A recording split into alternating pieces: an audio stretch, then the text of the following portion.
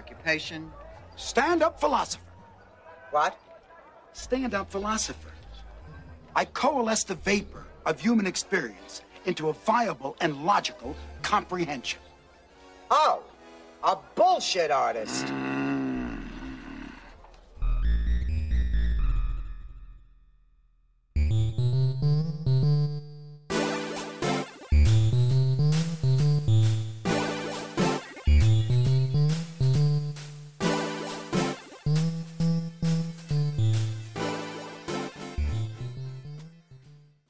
Okay, welcome to the sixth encounter of the Bullshit Artists. I'm Rory Verado here with Jack Crittenden. What's up, Jack? Hi, Rory. The sixth what? Encounter. Of what? You going senile? What's this? What are we doing? Bullshitting. Don't you remember? Right. I nearly forgot. Well, let's jog your memory a little. We were talking last time about a whole bunch of different shit. And one of the things that struck me and that I wanted to pick up with you on, I still have some comments about authority and some things I wanted to explore there with you. Maybe we'll come to that. Maybe we won't. But you were asking me about my views on revolution. I was giving you a few different takes on that and the sort of the two streams that I see between like a conventional sort of possibly violent Marxist revolution, political revolution on the one hand, and then this sort of educational revolution on the other hand. And I remember making a comment about my view that political revolution is urgently necessary and justified or justifiable in light of the impending climate catastrophe in particular, which we might use something like a necessity argument to support. So I had mentioned that there were activists who had been monkey wrenching pipelines, for example, and who argued in court. I'm not sure if it was successful or if it has ever been successful, but multiple people have made this type of argument that they were forced to break the law as out of necessity, out of sheer sort of existential necessity. So what do you think of that off the top of your head? Does that seem like it could be a coherent argument to make to you, I guess? A necessity argument for revolution. If you are denied your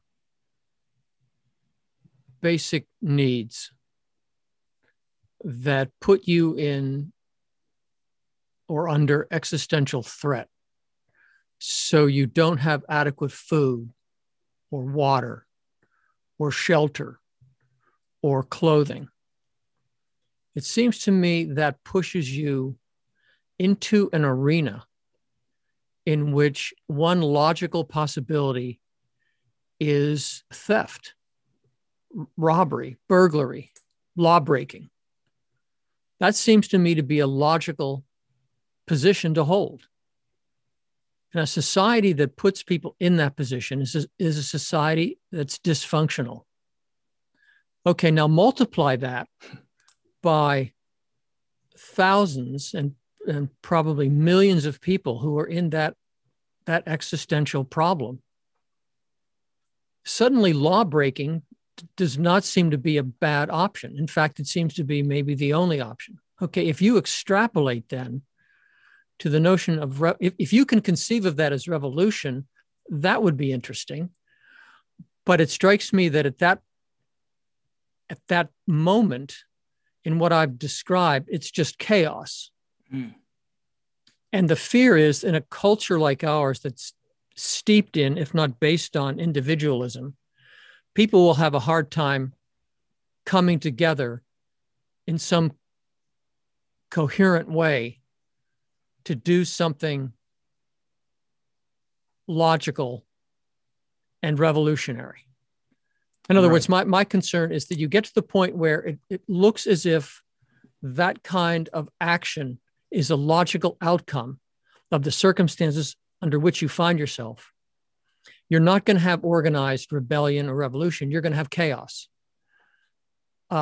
anarchy in the worst understanding of the term. Right?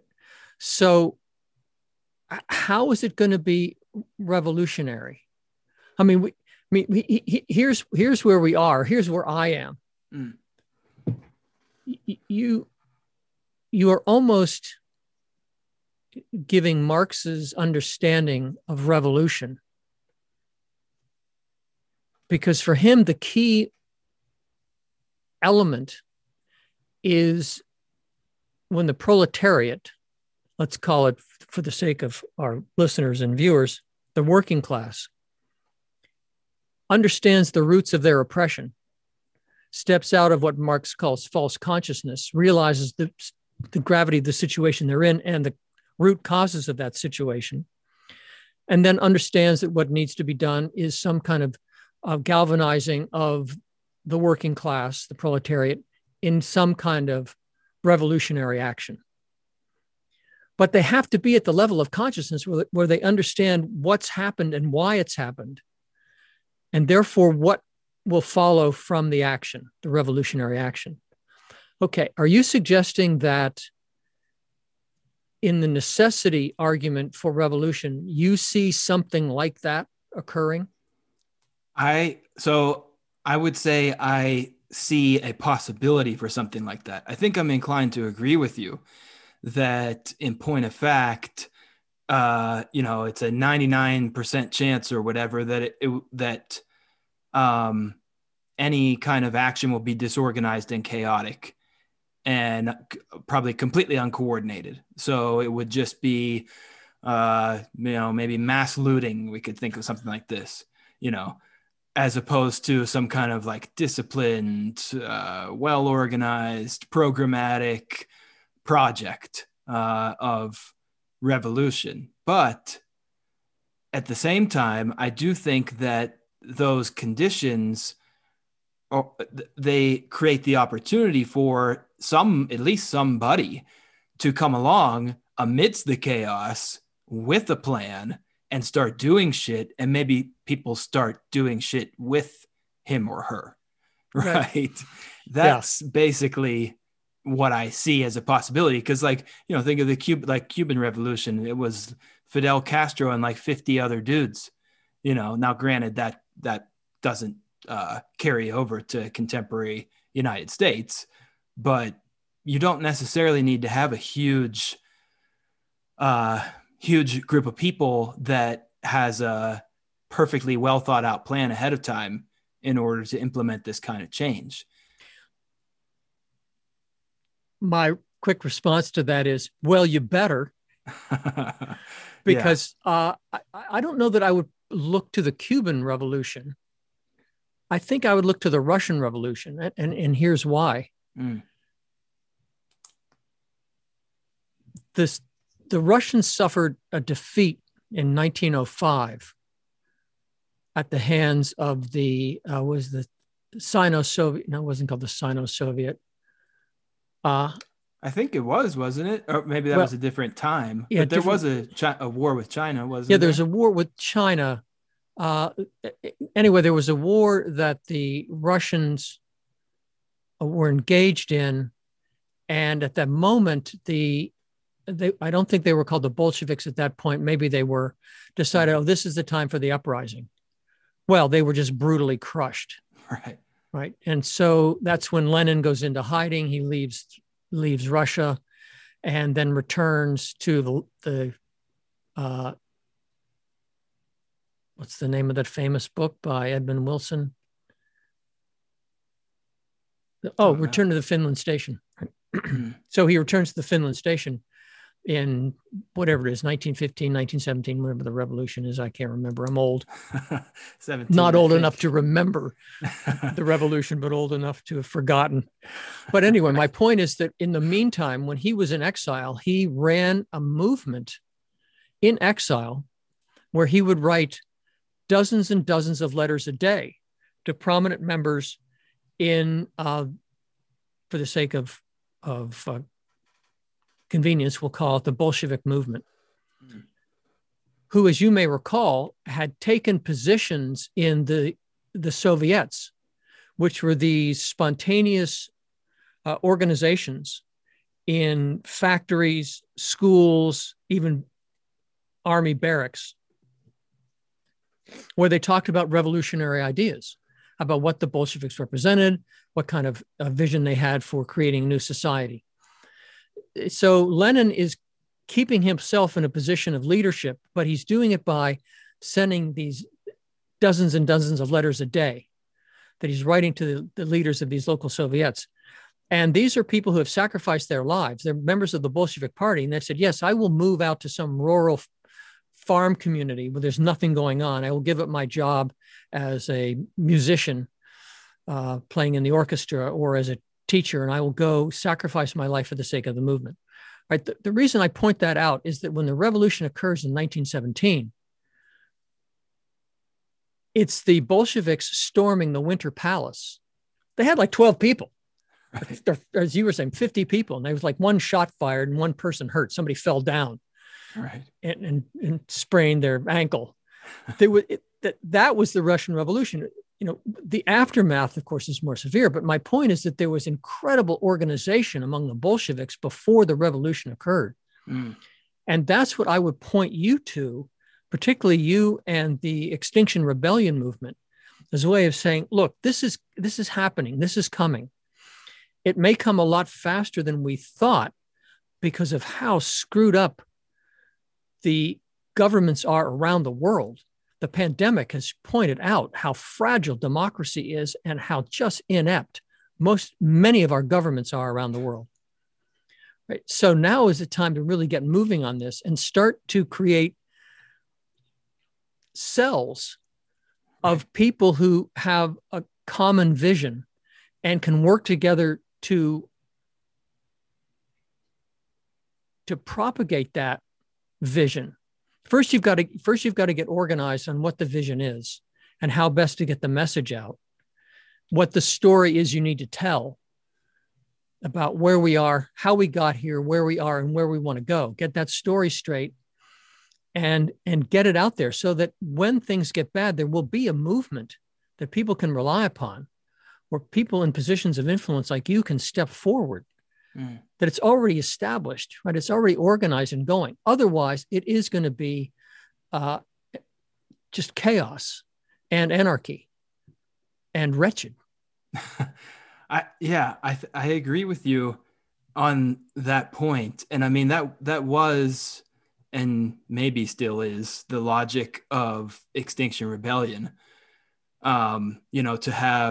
to work towards building parallel institutions, to be decentralized, and to have networks of interlinked cells that are only, that are autonomous, and also to be prefigurative, right? To try to start creating the institutions that will sort of bloom out of the corpse of the old world. But, right. That has had minimal success because, especially in the United States, because of how the movement has been thwarted. And in fact, one of the co-founders of Extinction Rebellion was just arrested in, I think, the UK yesterday, maybe, for, I forget what the charges are, but she was coordinating some kind of debt strike, basically, against HSBC and other banks, kind of like pressuring them to divest, kind of thing. I haven't looked at all the details, but at any rate, she was arrested, and whatever charges she faces are pretty heavy, mandatory years in prison. And they've already gone after the other co-founder, Roger Hallam. He's had multiple incidents, but the one that I remember is that he was supposed to come do a book reading or something with Chris Hedges like a year or two ago. This was before the pandemic, so it must have been 2 years ago. And he was stopped and refused entry, denied a visa, I guess, to the United States. So point being is that it's already, the movement has already been kneecapped and splintered and all these types of things. So I really have no faith in or even any involvement in the Extinction Rebellion movement at this point. It was the right message, it's the right name, and all those types of things. but it's over. However, the general like theoretical conversation that we're having is still has merit, I think. And I guess I might offer the possibility that whereas in, pre-industrialized or just barely beginning to industrialize Russia in 1917, that level of local coordination preceding and dovetailing with the revolution itself was necessary to the success, if we want to call it a success, of the revolution, right? Whereas I wonder if now circumstances are substantially different, including especially with the existence of the internet and the reduction, for example, in lag time between communications, right? Like Lenin wouldn't have to be handwriting letters or whatever, 50 a day. He could make one tweet or something and everybody, boom, would have their marching orders, instantly.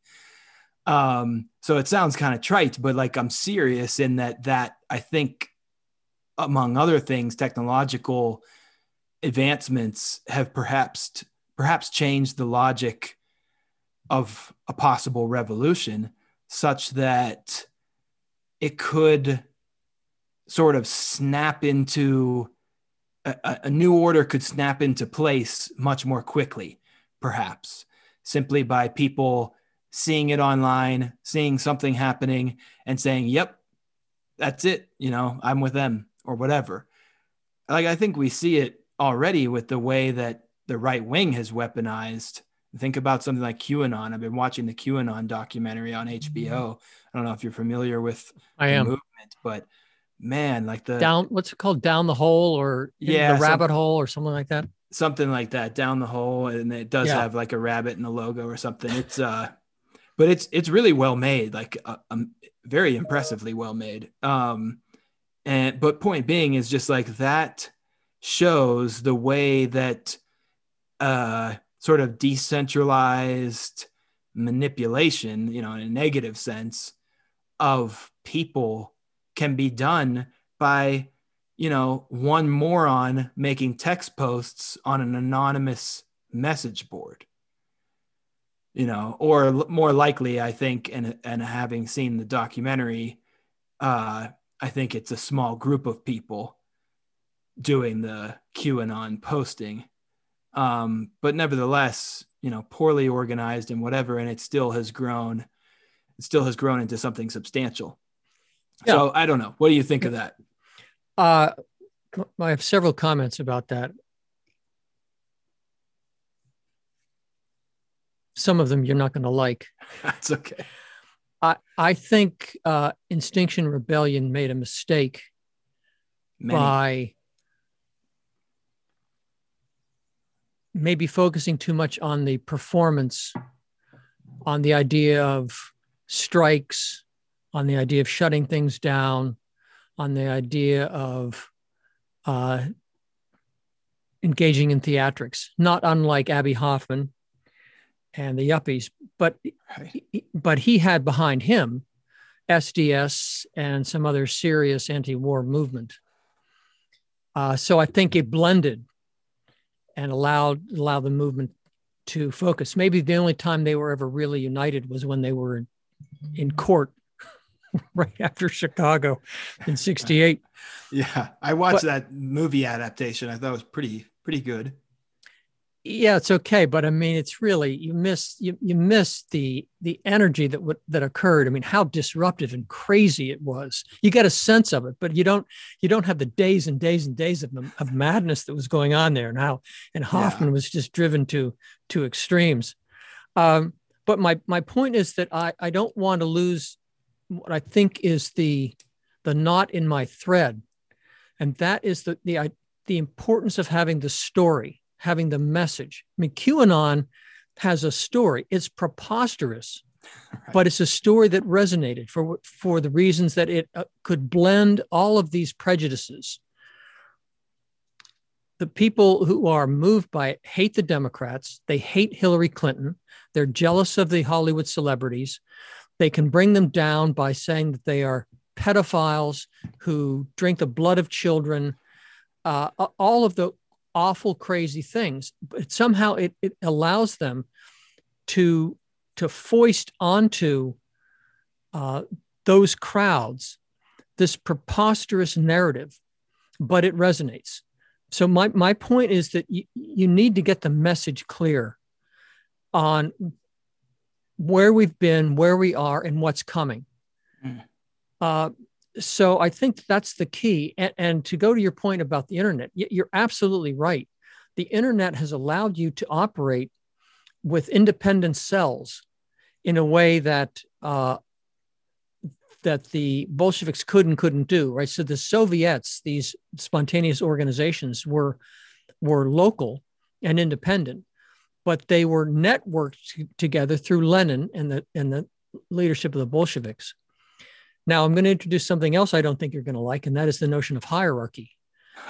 Maybe. There can be justified hierarchy. Yeah, we've talked about that, the different kinds of hierarchy. But so in this case, I think one of the failures of the Occupy Wall Street movement was that it was too diffuse. There wasn't any leadership. So all of these occupations were occurring independent of the others. And now there may have been, and what connected them was media coverage. That's insufficient, right? You need leadership, and you need a message. Yes, it's the 99%. We're sick of it, or whatever. But you need to know, okay, why are we doing it? What effect do we want? Where are we headed? I think what's coming is going to be so catastrophic that people need to be prepared. But they need to be prepared not for how shitty it's going to be, which is what we've talked about for 3 or 4 encounters, right. Maybe all of the encounters. Right.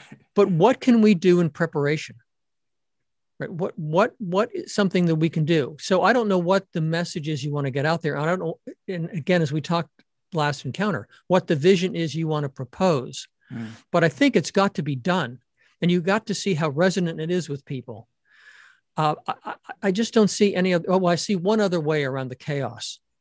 Are you familiar with Erica Chenoweth?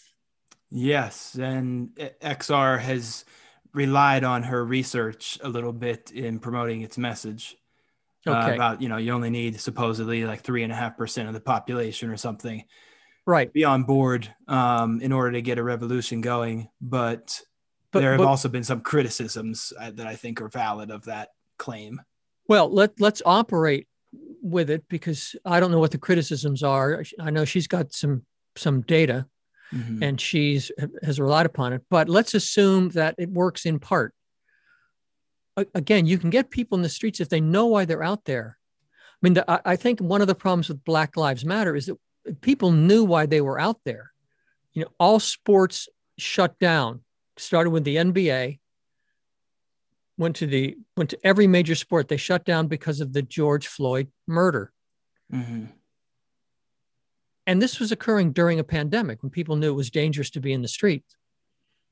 Well, where are they now? There's no sustaining of the movement, because I don't think there's a sustaining of the message. Yes. Chauvin is found guilty. I always think of chauvinist, right? It's got to be. Yeah, that's a good one. Chauvin is found guilty, and you can just get the sense that there are people, going, all right, that's done. Right. Okay, nothing to see here. Yeah, but again, I think it's crucial to get the story that pushes the message of where we've been, where we are, where we're going. And I think that requires leadership. Yeah. Now, how the leadership is rotated, which I think would be crucial, so it doesn't end up like SDS, which starts with all the right values and just turns to shit. I think you need to work that out. How hierarchy is overcome, not in its structure, but in its faces, something like that. I don't know.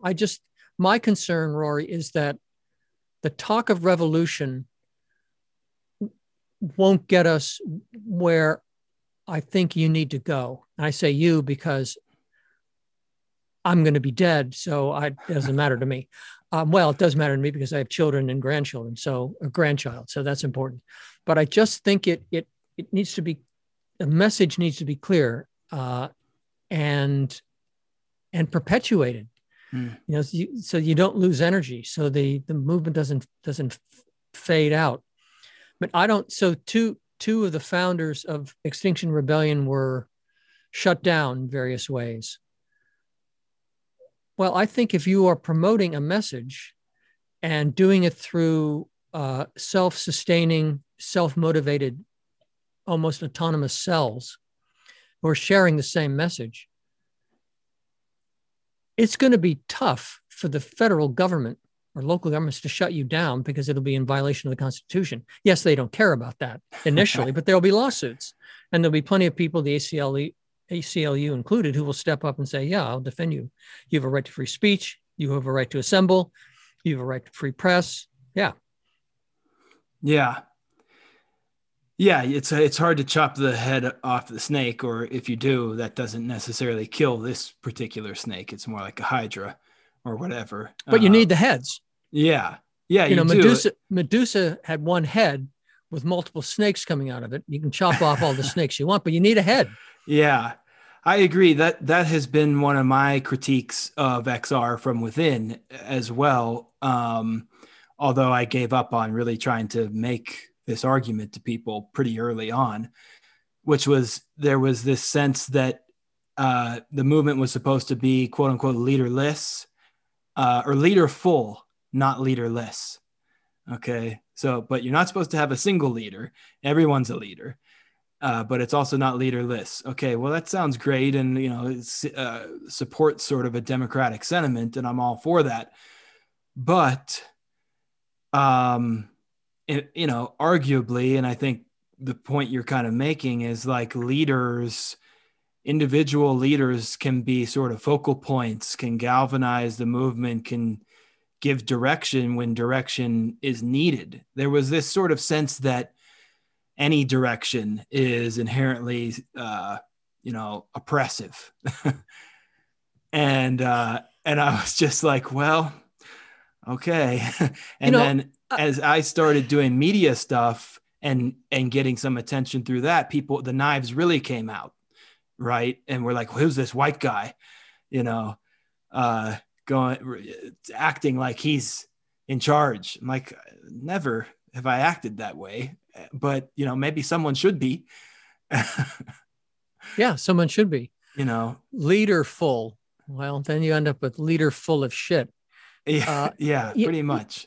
And infighting is what ended up happening. All this infighting and dissent, and it just kind of fizzled out, Well, I'm going to go back to where we were in the last encounter toward the end, where I pushed you on, and I think you agreed on the value of political theory because it provides, theory means spectate or vision. And I think that's key. I think you need a vision of where you want to go and what it's going to look like. So for me, I wouldn't care if you have the idea that there's anyone who lays out a direction is somehow thwarting the movement. That sounds bizarre, if not crazy to me. Yeah. But it seems to me if you have a message, you have a story, and it points through where we are to where you want to be and what that looks like, then allow all the splinter groups you want to occur. People want to step up and say, no, that's not the way we want to go. We want to do Y. Okay. Or no, we don't like the vision. Fine. Go off and do something else on your own. Right. But if you are united on what the vision is of how society can be organized locally, regionally, globally, then that's what you aim for. And you say, okay, now it's a matter of how do we get there? Knowing what's coming. How do we get there? So I just wrote to our mutual friend, Jenny Reich. Oh, good. Who, unlike you, remembered my birthday and sent me a happy birthday greeting. She was always a suck up. Nah, she was just a better person than you, Rory, to be honest. Much better. Yes. So I wrote to her and I said, one of the things I've been thinking of, maybe it's a thread that runs throughout my entire life. In fact, I think it is the importance of micro intentional communities. Yeah. Where you could attempt to miniaturize the culture, the best aspects of culture locally, while you look for networks of such communities regionally and globally. Mm-hmm. Right? So for me, the operating image is Mondragon, which you're familiar with. Right. And maybe our viewers and listeners aren't. Mondragon is a section in the Catalan shit. So somewhere Mondragon, in Spain.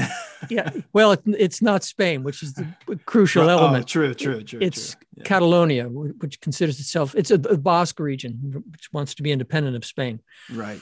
But Mondragon was a place, as I understand it, and a Catholic priest, this was after the Spanish Civil War, a Catholic priest decided to organize businesses within the town and create these collectives, these cooperatives, what we would call food co-ops or book co-ops or whatever people have. And it is now, I think it now employs something like 275,000 people. It is still tries to be true to its founding documents and its vision, but it's gotten into this a little bit of trying to compete globally for business.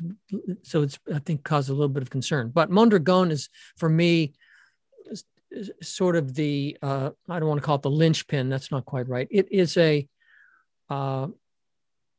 sort of a model of what I have in mind, that nobody's trying to then say, let's produce thousands and thousands of Mondragons across the country, across the world. You could do it, but they're not going to look the same. That's fine. That's not a problem. But is the vision the same of having workers own and control where they work? That teachers and maybe even students run the schools, and the hospitals are run by staff and not by corporate entities. I think that's sort of a model for what I'm thinking about. So I'm not trying to foist this on you. I'm just saying, I think the key for me is having the vision of what you want to see. So even when things begin going to shit, the movement begins falling apart, begins fraying at the edges. That's not so much of a concern as making sure that the vision still holds, that it still makes sense. If it stops making sense, okay, then you've got to adjust. I feel like I'm lecturing now. Sorry. First time ever. Yeah, no, I mean, I agree with you about Mondragon, and Richard Wolff, the socialist economist, Marxist economist, always points to that example. I think I first heard about Mondragon from Simone, actually, back in the day when I was doing my master's. I'm going to mention to our viewers and listeners who that is. Oh, yeah, sorry. Avital Simone. She's a political theorist at Arizona State University, where Jack taught and where I got my master's degree and undergraduate degree. And well, I was going to make a side point about her, but it's unnecessary. But Mondragon as an example about or for a new type of organization, I'm on board with. But were you suggesting that Extinction Rebellion or a comparable movement should model itself off of something like Mondragon? Or where were you going with that, I guess? Or maybe I missed that connection. What I was saying is that for me, I'm working with, this is a long-term project. Well, I've been at it for a while, but you know how things go, you get diverted. Yeah. So you move on to a different project, and then that leads to a different project. So you never maybe get back to the main line. Mm-hmm. But for me, this has been, as I said, a thread throughout most of my adult life, thinking about the value of local, what I'm calling intentional intentional micro communities, which are not to be confused with what occurred in the 60s and 70s with this outbreak of intentional communities by back to nature hippies, almost all of which fell apart. There are a couple that still exist that are worth looking into, because why did they exist and others didn't? But most of them had faulty visions of why they were doing what they were doing and how they were going to do it. You know, lots of people who go to work the land suddenly realize that that's hard fucking work. And we don't know anything about working the land. We have a lot to learn. And, I don't want to do that. Fuck it. That's hard.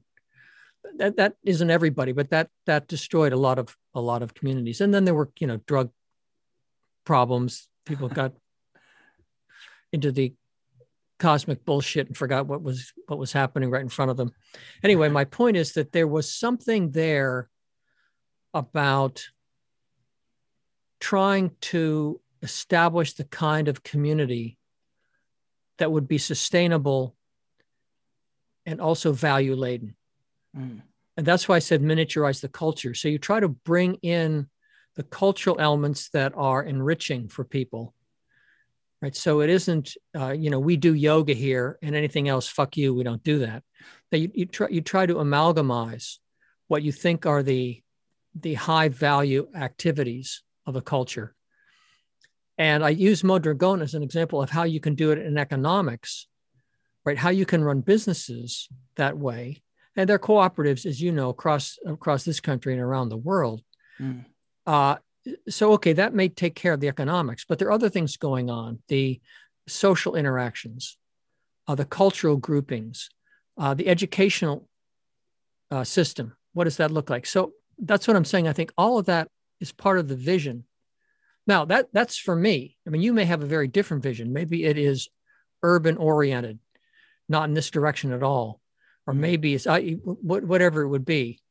I just think that having the vision is the key element, because that is what you can adhere to and can sustain you as groups splinter and develop their own hydra-headed view of things. Can they fit in with this vision? Maybe they have a different way of going about it. They believe in the nonviolent Chenowethian,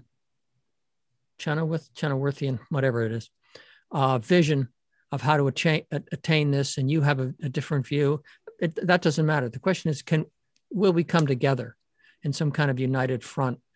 And this is the point I was making about trying to link in a network these different kinds of communities. But it starts with actually, having a community that exists, where I would say, okay, here is one that we're trying to get going somewhere that people can look to, like Mondragon. That was my point about Mondragon. You can look to that and say, this exists. It's existed for 70 years. Well, not quite that. Well, 70 years. Is still functioning and even thriving. Yeah, I think so. And now I'm thinking about a distinction that makes sense to me in my head. And let's see if it works when I say it. But like you had mentioned, like sort of the shortcomings of Occupy, which I think many of which were shared by Extinction Rebellion and a lot of similar types of movements, including, the BLM protests, which is that they seem to have a shared conception and maybe vision of an action to be taken in the present or a process to be undertaken in the present or near future. So with BLM, it was marching in the street immediately and demanding certain changes, even up to the abolition of the police. With Extinction Rebellion, the furthest goal, because there was a pretty well articulated sort of story, but the furthest goal that was adopted was basically, we want to create parallel institutions that we're going to call citizens' assemblies that are composed by sortition of average people, ordinary people, who will then in turn make decisions about what should be done that will be binding upon existing state apparatuses. Now, to me, that was never going to work. The state is never going to be bound by a parallel institution.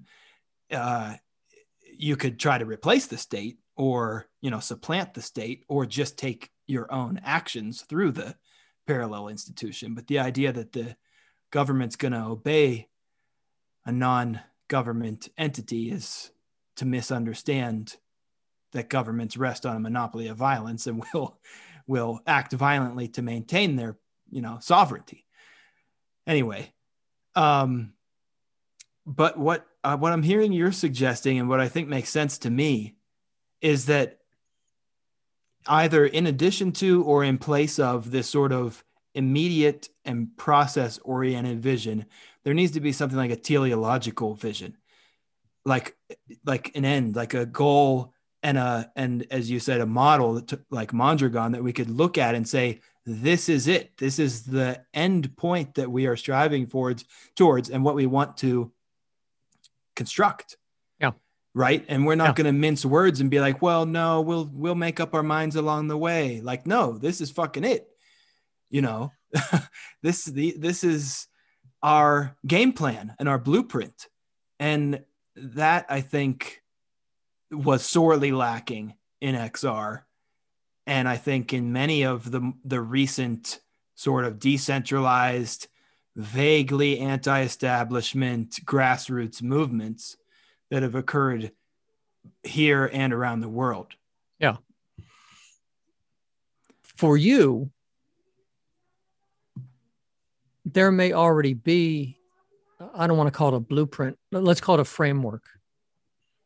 Last encounter, you talked about creating multiple Socrateses. Right. Well, that has to be done, at least in your mind, somewhere and in some fashion. And it may be that you imagine what you could do. I don't mean to be speaking for you. I'm just taking an idea that you expressed last encounter, and I'm kind of running with it, spinning with it. You could say it begins with the founding of a school, either a school I take over or a school that I start. Yeah. Well, you start, I mean, you might say, okay, I'm going to go the conventional way here. I'm going to get into this school. I'm going to work my way up the administration. I'm going to become principal, and I'm going to pull the rug out from under the place. And I'll either have a host of people behind me who will encourage me to do it. Hopefully they're the trustees or the school board, or I'll be fired. Okay. Or you find a group of like-minded people who want to start a school, and you begin putting into effect the kinds of educational techniques, activities, philosophies that you think are crucial. And then you figure out, okay, how can we not just perpetuate the school, but propagate? And you have teachers, and those teachers maybe go out and found a different school, or go the conventional route and take over a school. In other words, those are your Socrateses. They have seen the vision, they've seen the practices, they go out and they do it. And you begin to see this multiplying. Okay, that's a vision of what you want. Yeah. It isn't a vision of social structure, social order, social composition. It's smaller than that. I mean, that isn't an intentional community, but it is a microcosm of society right there. And you're trying to produce the kinds of citizens for the society you want to see through your school. These are the multitude of Socrateses. Yes.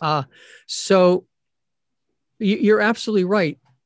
The idea of a parallel political structure is just doomed from the start. It's just not going to work. No, it just gets squashed, especially in today's world. Or ignored. It'll just be, which is worse than being squashed. At least squashed, you get some publicity. Yes. There'd be some broken eggs there. Right. But yeah, you're right. It's not going to work. I think it starts with the vision, and you work backwards from that. Maybe that's wrong. But I just don't see that starting with let's say the Occupy movement. Let's occupy and thereby protest was ever going to work. Where were you headed with this? What did they think would happen? Right. I just don't know. Or maybe it was, well, we know that the police will come, we will be brutalized. And in being brutalized, we will draw attention to our plight, and that will galvanize the world around us. No, that didn't happen. I would be hard pressed to see how it would happen. So anyway, for me, it's the vision. So this idea about the intentional micro communities, that may not be your view. Your view, I think, is focused on schools and what you can do with them. I like that. I mean, as I've said to you in the past and on this podcast, for me, you want an environment. For me, you want an environment in which the school is the community and the community is the school. The two are inseparable.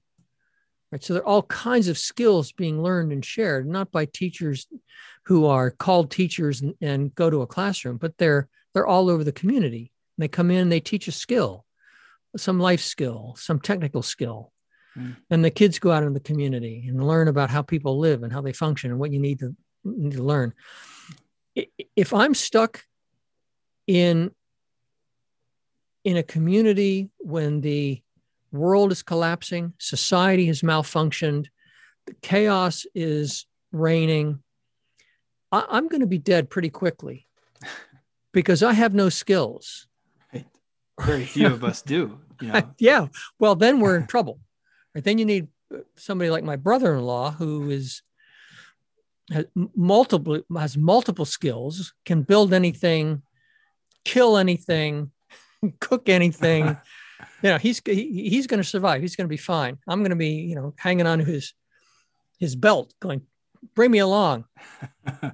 Yes. But of course, even folks like that, there's the whole like prepper movement, not saying your brother-in-law is one, although maybe he is, I don't know, but there's the idea that people are anticipating this and they're going to try and, hoard supplies, including especially weapons, and create an impenetrable compound so that they and their family or small community can be safe.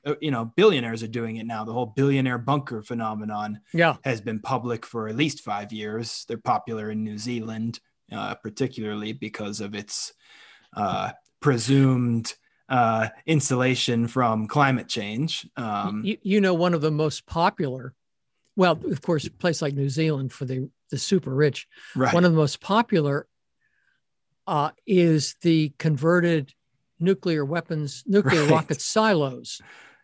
Yep. Which people have refurbished with, swimming pools and gyms and these incredibly opulent apartments. Yep, I've seen them. And my thought always is, okay, rich person, things are so bad that you now recognize we have to retreat to the bunker, right. To the silo. And you say to your private plane, jet plane pilot, fly me to Nebraska. And he goes, are we going with you into the silo? Right. Because if we are, hang on, let me get my family. And if we aren't, fuck you. Get there yourself. Right. Yeah. Yes. This is not, it's not going to go well. Yeah. No. But it's the same concept, right? So they have the armed guards out there protecting the silo. And those people are beginning saying, what am I doing out here? Yeah, I got the gun. When you're down there in the bunker. I just watched, have you ever seen, you probably have, the Dirty Dozen, old movie with... Sure. Yeah, I just watched that. Lee Marvin, Jim Brown. Oh, killer cast. Yeah. Donald Sutherland. Yeah. I just watched that for the first time. Yeah. The other day. And I had been wanting to watch it for many years because of its reputation and because I was exposed to those kinds of movies as a young kid. My grandfather used to watch all that kind of shit and also like Westerns and things. So I've always liked that stuff. But anyway, it just reminded me, you may remember one of the final scenes, they finally put, is it Jim Brown, right? The black guy, the football player. Yeah. they finally put his skills to use where he has to drop grenades down he's into running, the bunkers. Yeah. Running down. He's running in a straight line. Yeah, to drop grenades down the chutes. Yes, to the Nazis that they've corralled down into these bunkers. And then, of course, he's unceremoniously gunned down after he completes his rushing yards, you know.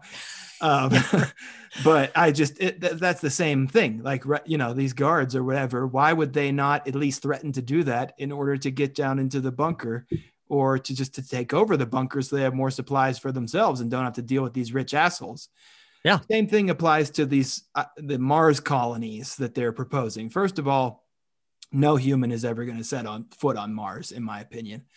It's certainly not within the next 10 years. But even if they do, it's going to be an absolute fucking catastrophe, I think. And even Elon Musk said, I think recently, like, there will be hundreds of, you know, casualties. The first 1,000 people to go to Mars will all die or something. Like, oh, I'm sure people are lining up. They're simply going to be transporting from Earth to the moon or Mars or asteroid X-21, whatever the hell it is. Right. The value system that forced people to want to leave the planet. We have fucked up the planet. Yes. We have done it. Those values aren't going to disappear when you get to Mars. You're not going to suddenly become a compassionate person. Right.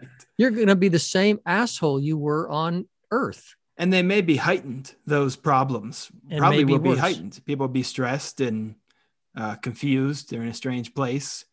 No hope of returning to Earth. Where you can't breathe the air. Right. There's no punishment, basically. You know, there's no authority. Yeah. So, yeah, but it's the worst possible mindset, it seems to me. Yes. To say, you know what? I'm not willing to expend really any energy fixing the problems on Earth. Let's figure out where we can go and bring our screwed up value system to destroy another civilization, air quotes, right, somewhere else. It's how that's going to function. I have, no idea. And actually, I'm with you. I don't care. Yeah, I don't care, and I don't think it will happen. Did you see the movie? Have you seen the movie Interstellar? Yeah, of course. It's been a few years, but it's a fantastic movie. The most chilling scene, maybe of that movie for sure, and maybe of lots of movies. I was going to say any movie I've ever seen. The most chilling scene. I don't know that I can say that, but it's the scene where they've gone to I think it's the edge of the black hole, and they come back to the spaceship, and they get on, and they said, "Oh God, sorry, we were gone an extra half hour." Oh yeah. And he said, "Yeah, well, that half hour was 35 years for me." And I thought, oh my God, that's just, that was just bone chilling for me. Yes. Can you imagine the anxiety you would feel knowing that every minute is a year, you know? Yeah. Every minute that's passing and you just, you know, dropped something that's going to take you 5 minutes to pick up. Yeah. You know, so that's you've lost and you've got to find it. Oh my God. Yeah. That for me was, bone chilling. Anyway, so somehow we've gotten into the interplanetary vision. Yeah, this is the film criticism portion of the podcast. But it's my fault for bringing in the Dirty Dozen, but that image was just so perfect. And well, you know what I thought of? What? I thought of Dr. Strangelove. I still have not seen that, much to my shame. Oh my God, Rory, I know. You have to put that at the top of the list, and I don't care what you have to spend to see it. It's going there. But it really is. Well, so I'm going to spoil this in part for you. First of all, let me just say, unfortunately for many of my students, I taught this film in a class and forced on them my interpretation, of course, of the film. Of course I did, which I think others share it. It's not unique to me, but I just find it very powerful. But anyway, at the end of it, when they decided that the nuclear exchange was inevitable, that there was going to be a full-scale nuclear war because Russia had the doomsday machine. It's a hilarious movie. It doesn't sound hilarious, but it's actually very funny movie. I've seen enough clips to know, and read about it, and are familiar with its reputation. I know it's hilarious. Yeah, it is great. So anyway, and Peter Sellers, like Peter come on. Sellers, who plays at least 2, maybe 3 roles. I think 3 roles. Is Dr. Strangelove, and at the end of the movie, he's saying the plan is that they will take all of the important governmental leaders with plenty of concubines, not unlike the dynasties in China or the families in the Middle East. Right. Plenty of concubines for the men to reproduce, and they'll go into these mine shafts deep into the ground, where they will live, awaiting the clearing of radiation, the end of nuclear winter, so that they can then come out and with all their offspring and create a new civilization. That's what I thought. Great plan. you were talking about it. Yeah, there's the grand plan.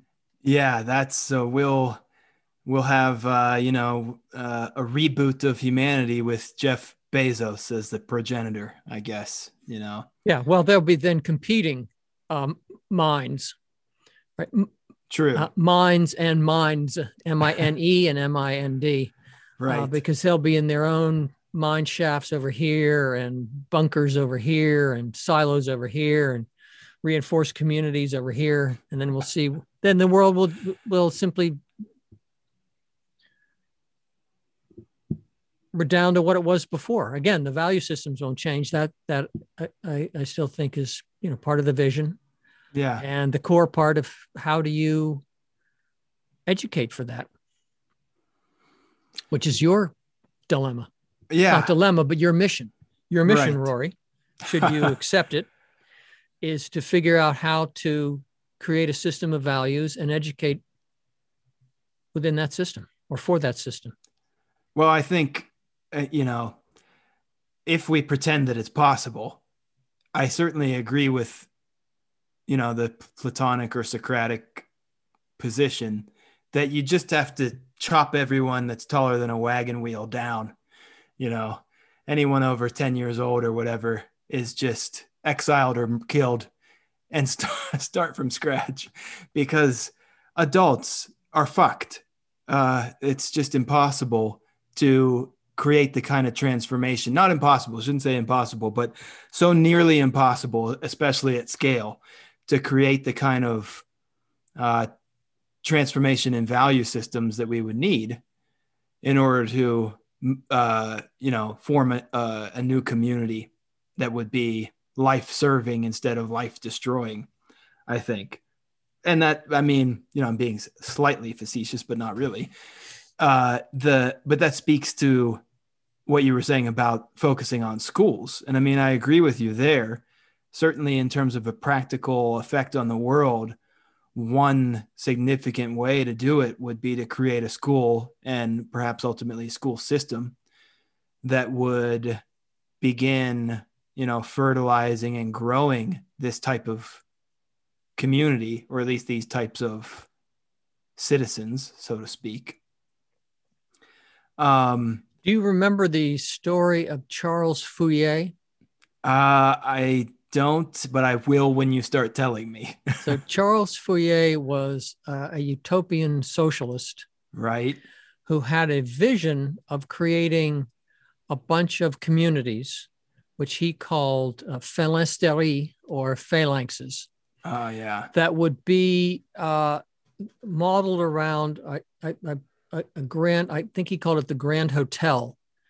And on the outskirts of the hotel, and there would be schools, and on the outskirts, there would be small factories, and then beyond those would be fields. So there'd be this intersection of farming and factory work, all built around his vision of values and how life should be lived. And in the broad outline, it sounds pretty good, but when you get into the details, it's lunacy. A lot of it's lunacy. He believed in the zodiac as a way of identifying types of people. He had strange ideas about people who would mate with whom. what kind of accommodations you could afford in the Grand Hotel. There would be different classes of people in the hotel. It was bizarre, and so bizarre that at one point he said that the oceans would turn to lemonade, and it got pretty crazy. I'm only mentioning this not because I think you should follow suit and start. Hey, I like lemonade, but lemonade is good, and you wouldn't have the problem if you were shipwrecked of not having something to drink. That's true. So he decided, having laid out his grand scheme, he would go to a cafe where he waited every day for his patron to arrive, who would have read his massive works and said, yeah, yes, this is the idea. That, my friend, is you. Yeah, I need a patron. You've been on the patron kick forever. You wanted a patron for a long time. Of course, who doesn't want a patron? You're still looking for a patron. No strings attached. Yeah. But this is the idea, right? I mean, so just in the world of idealizing, right? You know, you create the vision of the school. Here's how it would operate, and then what you would love to do is you put that out there and you get reactions to it. People respond, this will work, this won't work. But at some point, somebody says, this would be, I want to spend my money on having you create this school. Right. On creating your vision. That would be great. That would be fantastic. Part of the issue is that the only way I could ever see it working is through deception, which I'm not opposed to. Why? Because at least some, partial deception, because anybody with enough money to fund this scheme would have to be a class traitor. He or she would have to understand that he or she would be donating their money for a school that is, for a project that is aimed in significant part at, eliminating them and their class. Well, that is a danger. Yeah. That's not necessarily a given, right? I mean, in other words, unless you are ruling out any social transformation that could leave a trace of, let's say, a form of capitalism. So as you know, I don't know if you ever got through what Hath Trump wrought, but as you know, I don't, I'm not wedded either to a socialist vision or a capitalist vision. I don't know that those ideologies are going to really be suitable for us moving forward, given the circumstances in which we find ourselves. Sure. Maybe it'll be a hybrid. Maybe it'll be something different from both of those. Anyway, my point about that was to say, if you leave open the possibility of transformation in ways that you yourself don't recognize, in other words, you see the mechanism for transformation, you want to introduce people to those processes and the means for achieving it without necessarily saying what, again, as we always come back to this phrase, what the soup kitchens of the future, the cook shops of the future will look like. Right. As Marx said, you're not laying out a blueprint for society.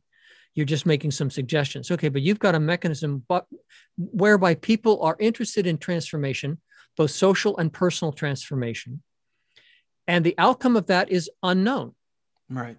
You just know that these are the ways that it can happen. Here are the values that I think are important in any kind of transformation, social and personal, that are life enhancing and not life diminishing. But leaving open the possibility that there could be results that you hadn't foreseen. Okay, one of those might be, you say, I cannot, you say to the rich patron, I cannot say to you that my vision will result in X. I can only say to you that the vision takes you on a journey, tells you a story, shows you a scene of what things could look like. But things change. But you may find your Engels. Right. Right? I mean, Engels was a rich industrialist. That's what I'm saying. He was a class trader, or he was a class trader. That's what I need. Yeah, right. And people may say, I mean, there's a guy who has done a series of TED Talks. Nick somebody, terrible with names, terrible with most things that require any kind of memory. Who has done a series of TED Talks. He's a ultra rich capitalist. Oh, I know who you're talking about. Nick Hanauer. Okay, who basically says the system is fucked up. I'm part of the fucked up system. And let me tell you, I know from the inside out how it's fucked up and why it is. And here's maybe what we can do about it. Right. So you need somebody like that. Now, is he a class traitor?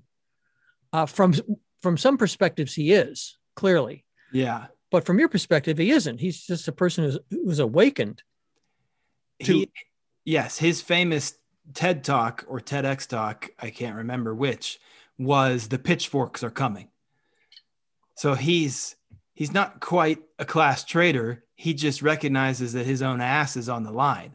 Now, he does, to be fair to him, he does advocate for a living wage and many sort of taxing the rich. Yeah. Like conventionally progressive, kind of like FDR style shit, which like by today's standards, he is a class traitor, in fact, I think he made his big money by being an early investor in Amazon, if I recall correctly. Yeah. I don't know anything about his background, but I was just going to, compare him to like the Bezoses of the world who, by that standard, Nick Hanauer is very much a class traitor, but I don't see that he's quite on the level of somebody like Engels, because I've followed him a little bit and he seems to think that there can be like a conscious capitalism and things like this, which you may at least partially agree with, because as you were saying, you're not really wedded to any particular economic system. You're wedded to particular outcomes. Yes, exactly. Yeah. I can foresee a kind of socialism and capitalism that could coexist, even interpenetrate. Yes. Yeah. So I don't know that. I just can't believe there wouldn't be other people who, so that's not your perspective. Your perspective is, to use your phrase, more revolutionary than that. And more dramatic than that. Than a mixed economy or a mixed economy. Yes. So for you, if I'm not putting words in your mouth, the capitalist system has to be toppled. Yeah. Now, this is a vision that Engels shared, right? But remember, the vision he shared was a vision he adopted from Marx. I mean, he read Marx and says, this guy's got the vision. So that's what I'm saying to you. You start with a vision. Maybe you don't want to be Marx, eating your clothes, eating your shoes, living in poverty in some rat hole in New York. I already did that. I'm going to be doing that again in 3 months. So. You did that. Yeah. So maybe you need a different venue. You need a different eating your shoes somewhere else. Yeah. Yes. But yeah, so I keep coming back to this point, and I know I'm just hammering it now. The vision. Yeah. The vision and the message for getting people to see it. I know. The story. Yes. I have been thinking more and more about that. I mean, sort of what I was saying before about one of my frustrations with XR was the lack of a telos and a like immovable fundamental opposition to even considering, like in principle, a goal, like a vision in this sense. Well, tell me what was their sort of prime directive? Was it simply to disrupt? There were three. I mean, let's see if I can even remember them. I used to know them like the back of my hand because I was giving so many interviews, but there were originally three sort of key demands. The first was tell the truth, which was aimed primarily at governments and corporate media to demand that they actually speak forthrightly about the empirical reality of climate breakdown. So no more kind of like pretending like the Paris Accords are sufficient or this is an incremental process. We have 100 years, whatever. Speak truthfully about the reality of the situation, including its history. Second demand was reduce to net zero all carbon emissions by 2025. Okay, so that's a more material demand.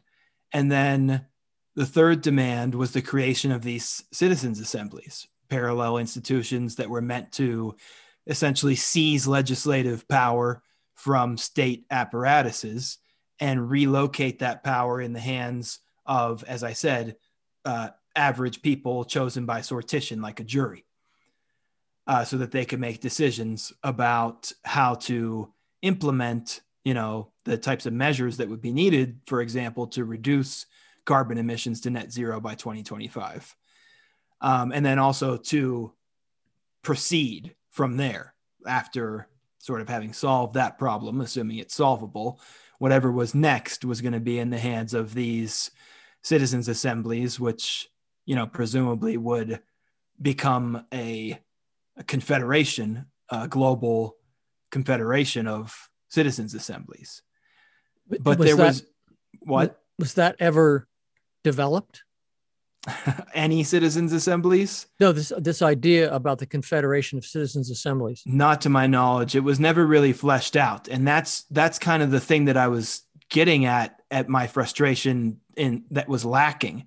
Because to me, it was like, for myself, and I think this is another frustration that I had, is that like the core sort of early adopters in XR were like, in my perception, all on the same page in terms of not like in lockstep per se, but much closer together politically and intellectually and all these types of things.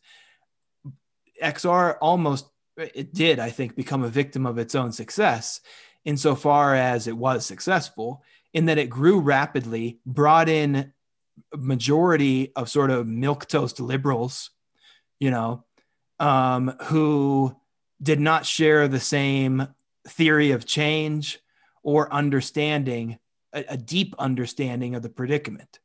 So as a result, the movement was like defanged. It kind of just became, as you said, performative. And I think it just sort of lost its way as a result in terms of any sharp and perhaps even revolutionary political program. But like for me, it was so obvious that like the vision that they were pointing, that XR points to, is essentially a green communism or Bookchin's post-scarcity anarchism, where you have a deeply ecologically informed, decentralized, locally oriented political economy that is rooted in deliberative democracy, and that sort of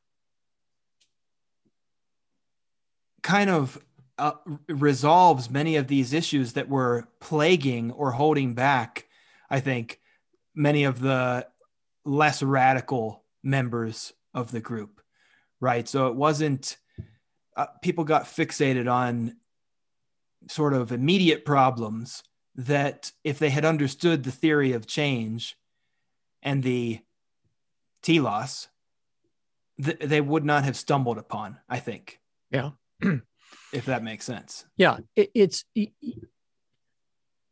You can conceive of this idea of community in many different ways. It could be a neighborhood in a city. It could be an entire city, a small town, could be an intentional community. There are all sorts of ways you can conceive of what these localized centers, democratic centers, would look like.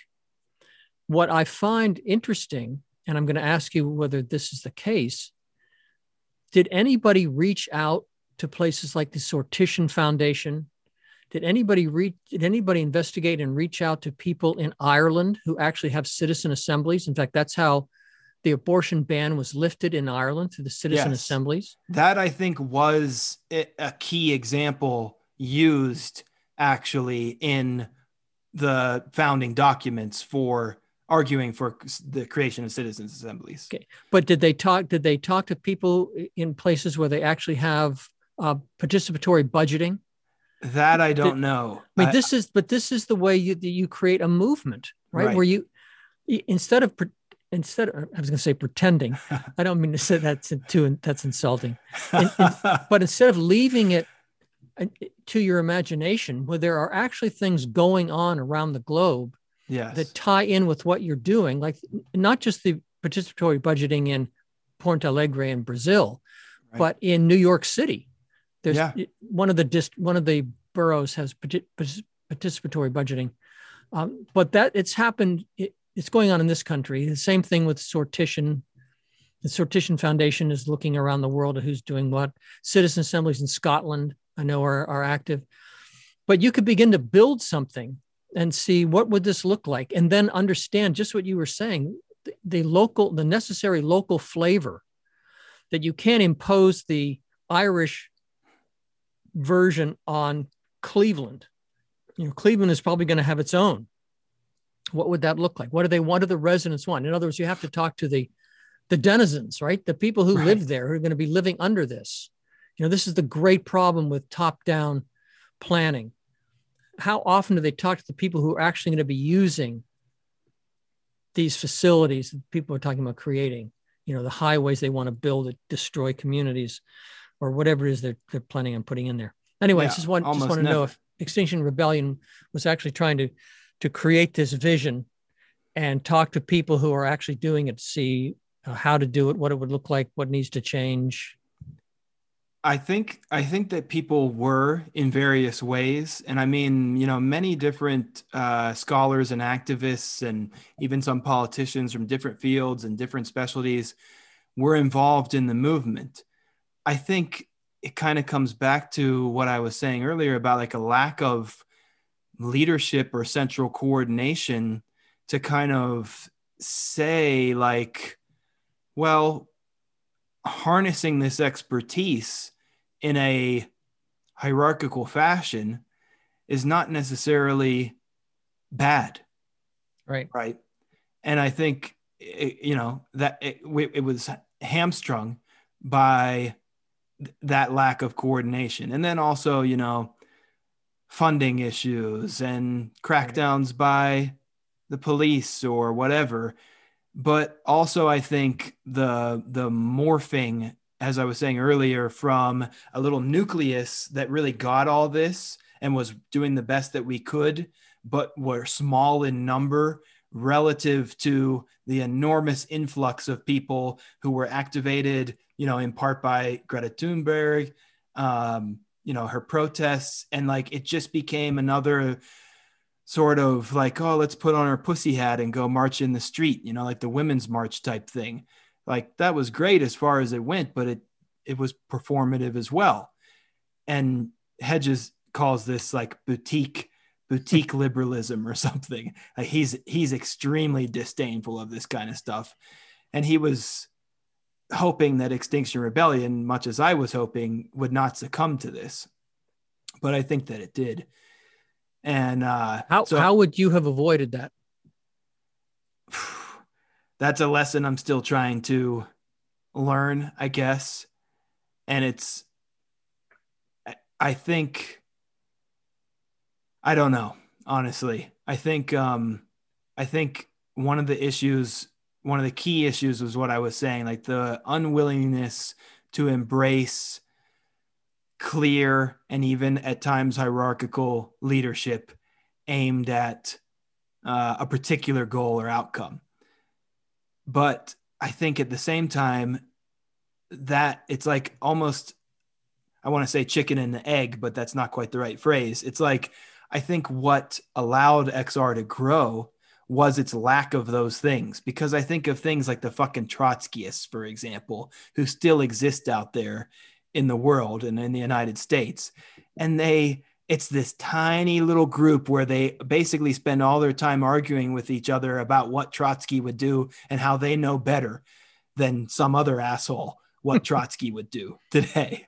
Right. And it's all fixated on trade unionism and stuff. I interacted with these guys in New York a little bit, and because I thought about joining up with them, and I was like, fuck this shit. But like the idea that we're going to see a revolution through trade unionism in the United States when union membership is like 6% in this country. It's just not going to happen. You can be informed by Trotsky and that tradition, but you have to create and cultivate something new, which speaks to your question of like, how would you accomplish this? And the simple answer is I have no clue. And in fact, I don't think it's possible, probably. But if it were to be accomplished, I think it has to be something that is in some very significant sense unprecedented. So some crazy thought that was circulating in my head earlier when you brought up Fourier, it reminded me of another obscure writer, I think from the same class, when I was TAing for you, Bellamy, right? And his Looking Backward. Right. So for listeners, this is Edward Bellamy, I believe, who was the brother of Francis Bellamy, who created the Pledge of Allegiance, who was also socialist. I can't remember, but at any rate, Edward Bellamy wrote this book over 100 years ago now, where it was basically some guy had a Rip Van Winkle situation, wakes up 100 years later, and the whole world has changed. And now there's something like a very utopian sort of planned economy, I guess we could say, where people just go to a depot and get their basic needs met. It's been a while since I've read it. Is that the gist? Am I right? Yeah, it's a little more elaborate than that. I'm trying to keep it simple. Yeah, so imagine that this won't be hard to imagine, there are every 20 miles a brick and mortar Amazon where you can get not just your basic necessities, but shop for anything you need. A massive department store.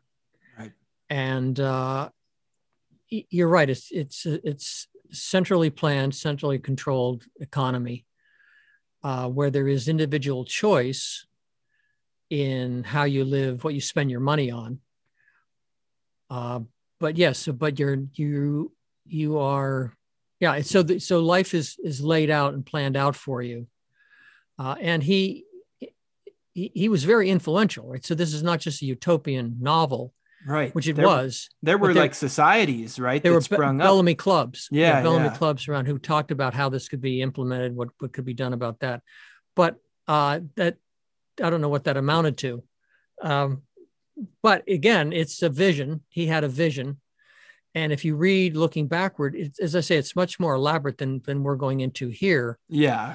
But people received credit cards and they all received the same amount of money. And you could spend it however you wanted. You could have an elaborate house or a simple house. I can't remember if you could give it back to the state. Maybe you could, but there was some, you worked for 20 years. You were, based upon your skills, you enlisted in certain kinds of work, the industrial army versus some other things. Everybody worked in some capacity, men and women. It's pretty interesting. Anyway, sorry. I wanted you to flesh it out a little bit because I couldn't remember it quite as well as I knew you would. But I'm also glad because you walked right into my trap, which was the reason that I brought that up was exactly sort of what I think you were alluding to, which is that Amazon sort of has put this infrastructure into place. In other words, you can imagine an alternative world where what Amazon does is administered very differently through democratic popular control, distribution of resources in an extraordinarily efficient and speedy manner. So I was bringing this up because I was saying something kind of unprecedented would need to occur for a revolution of the type we've been talking about to happen at this point in the United States. And I was thinking, what if there was a genuine seizure of Amazon, a seizure of that infrastructure and that apparatus that has been built up, all the distribution centers, all the supply chain management and logistics behind that. You can, at least I can, imagine a takeover of that entity in order to reallocate resources to people in this country and around the world. It doesn't map on perfectly, but I mean, maybe you can see where I'm going with this. What do you think of that? Like, think of how Amazon workers are so immiserated in those warehouses. What if they all, now we just saw that the unionization vote in Alabama failed in large part because of Amazon's illegal and manipulative, labor law violations. But if there were some kind of simultaneous seizure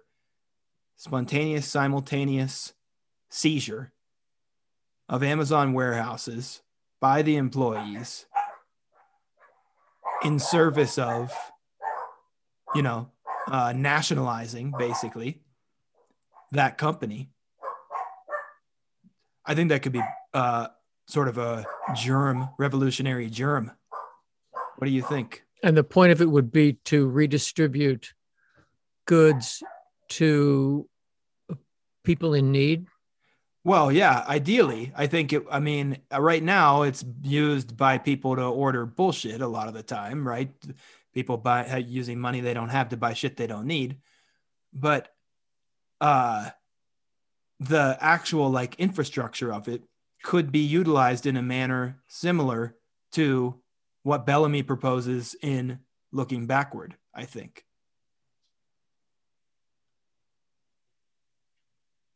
I don't know how that would work. My first thought was that Bezos would get his minions to sabotage. He would rather have everything destroyed than have it taken over.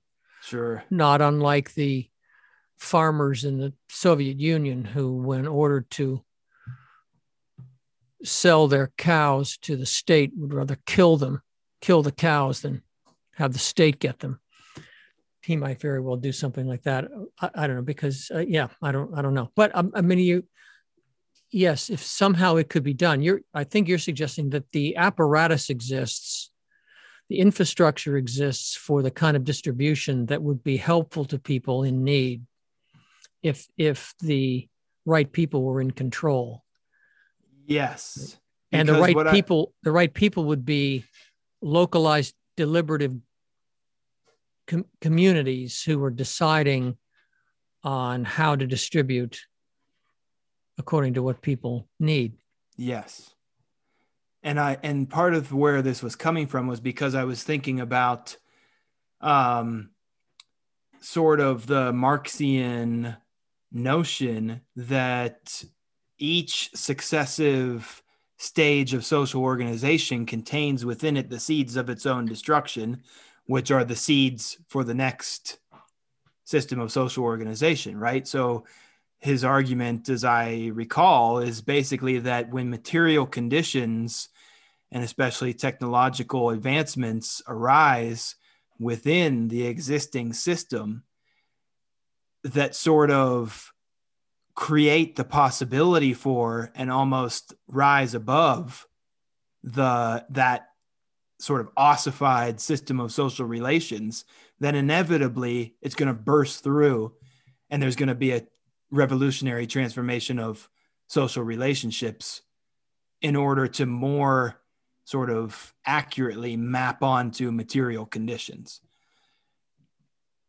And I think when we're talking earlier about like the internet communications and now the internet as applied to, the distribution of material goods and services, to say nothing of automation, I think we're approaching a place where those conditions hold or are beginning to hold. Like, I think you and I have talked at different times about automation in trucking, for example. Trucking is like the most popular, the highest volume of jobs in every state in the country except for Hawaii, I think. Well, when those vehicles are automated, as it seems they will soon be, what will those people do? That's sort of an ancillary example of a material condition that is rapidly changing and supports, I think, the possibility for the kind of transformation that I'm suggesting. I agree with that. It creates the possibility for the kind of transformation you are suggesting. But the possibility isn't going to be enough. No. So the problem with the truckers is that when they're out of work, well, what the responsible and I think smart, I shouldn't say responsible, what the smart thing I think the capitalists should do is immediately introduce the universal basic income. Right. If they want to save themselves and they want to save the system. Because what the truckers are going to want is to make sure that they can feed themselves and their families, that they aren't going to be evicted when they're out of work. Now, the other problem is, can they then find additional work, and can they find work that's satisfying? Yes to the first and probably no to the second. But let's say that the capitalists decide they're not going to do that. The politico-corporate system says, well, no, we're not introducing the UBI. We're not going to do that. That would be expensive. Then the concern is that workers would simply say, now we're back to the beginning of our conversation, would take to the streets because they want food, they want shelter, they want some kind of security, which apparently they can only get through themselves. Lost completely in that is the revolutionary purpose that Marx said was crucial to the revolution. And from my perspective, the last place that he thought there would be a revolution would be in Russia, because it was predominantly a peasant society, 90% peasants and 10% industrialized, with some of the largest factories in the world, but very few of them. Right.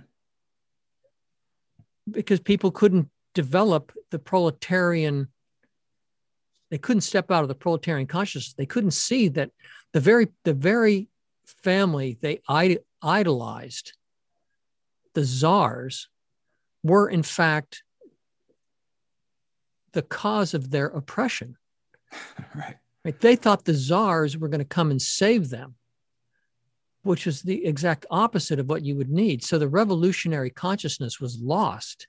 And so the result is, as Marx completely predicted, you have the same structures of power with different faces in the positions of power. Right.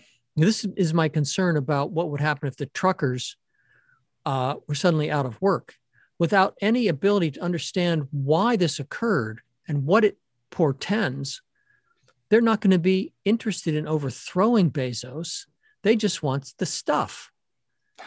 We just want that stuff. How can we get it? Well, we can raid his store. That's what it would be about. But you're talking about how do we topple the Bezos system? Yes. I don't know. Yeah, I mean, that makes total sense. And I agree. It's like in the absence of an understanding of the situation, there's not going to be any kind of like programmatic change, right? They're not going to, they might loot Bezos and take all his wealth, but they're not doing it for the right reasons, so to speak, or with the right goals in mind. And, I guess thinking about false consciousness, as you mentioned earlier, and like sort of the connection you were saying, how the peasants believed that the Tsars would save them when in fact it was the Tsars who were fucking them over in the first place and had no intention of saving them ever. And like what that process, it would be something like a dark night of the soul for someone who genuinely believed that, to go through and come out on the other side and think that this, who was it? Nicholas II or whatever, this great hero was actually the great enemy. And I wonder, it's not a one-to-one analogous situation, but something like the pandemic perhaps has stripped people of some of their unexamined beliefs, or maybe more accurately, forced them to examine some of their unexamined beliefs in a way that I think has not been fully appreciated, that is going to, and I think already is, leading to really drastic shifts in the way that average people conceptualize this society. Like I just saw there was a piece, I think, in the Washington Post talking about the supposed labor shortage, right? That's happening right now. People don't want to go back to work at restaurants for starvation wages in a pandemic, right? Or whatever it might be. And the author was saying, no, this is not a labor shortage. It's a reassessment and a reevaluation of what work means or should mean in the United States. And that's kind of what I'm getting at, is like, I think the pandemic, let certain cats out of the bag that can't be put back in, so to speak. And maybe some of those in aggregate, or with the right leadership, or with the right turn of events, or whatever, I think perhaps people could be marshaled in a new direction. In other words, I think those material conditions I was talking about are, like I said, really starting to hold. They just need the right galvanizing trigger, I think, to snap into place. I don't know if you buy that. They need the right story. Yeah. I mean, look, I am not nearly as sanguine about this as you are, which is surprising because you are, Dr. Doom. Yeah. So, but I like to pretend. Okay, so let me go with your pretense. There's another side of this pandemic. If you take, this is hard to believe, a charismatic figure who tells a compelling story, then you end up with a third, and I'm being very conservative here, a third of the people who think that the pandemic was a hoax, that vaccines don't work, that they do more harm than good. Did you see the story now where anti-maskers want to wear masks to protect themselves from vaccinated people? This is now a thing. Well, that actually has a good outcome for the really stupid reason. I agree. But it's like they think that vaccinated people will shed the virus. Yeah, right. And thus infect them. So. But this is the power of story. You have Trump, who I don't see an ounce of charisma in the guy, and this is the power of story. Right. He is the opposite of everything these people think. He is not self-made. He's not smart. He's not as rich as he says. He wears makeup. Yeah. He processes his hair. He is not the man's man in any way. No, he's a clown and a fraud. But he sold himself through the story. Yeah. And now we've got an entire major party paying obeisance to this guy and his lie. Right. Liz Cheney was just ousted. Right. Yeah. If you don't buy the lie, who, by the way, is now apparently reaching sainthood, which is preposterous. Because if you want an example of Frankenstein's monster, it is Dr. Frankenstein is Liz and Dick Cheney. The perpetuation of the lie that there were weapons of mass destruction, the perpetuation of the lie that waterboarding is not torture, which Liz Cheney continues to hold to this day, leads to the effectiveness of lying to people and brought us Trump. For sure. They're the Who- founders who- of pro-truth or post-truth. Right? Post-truth, who following the story, the monster has turned on the creator. And now Yes. Liz Cheney has been ousted from leadership. Couldn't happen to a better person. Yeah. So sainthood should not be her destination. No, Anyway, should not be in the cards for her. But I was going to say again, it's this power of story. So you'd have to think about what you would say to workers that would get them to do more than loot the store. Right. There's got to be more than that. You need a countervailing story. I keep coming back to this, I know, but it's just we have the evidence in Trump, Yes. who is incapable of ever admitting an error and therefore of ever making an error. And he has completely turned this party inside out or upside down. I mean, yeah, Yes. they've always had, I think, horrific policies and programs, but now none of that matters. None of that matters at all. Now it's just the perpetuation of the lie. But this is what we're up against. How do you seize a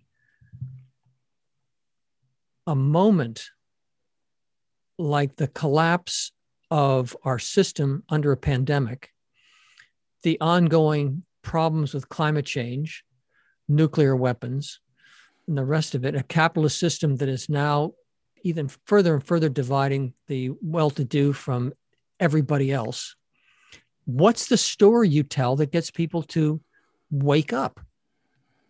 We know one story which got them to wake up, which is the Trumpian story that everything was stolen, that the elites have destroyed America, and Democrats are satanic. That's a story that has resonated. Now, is it possible to find a countervailing narrative? I don't know. But that's what you need, right? I mean, that's what you need.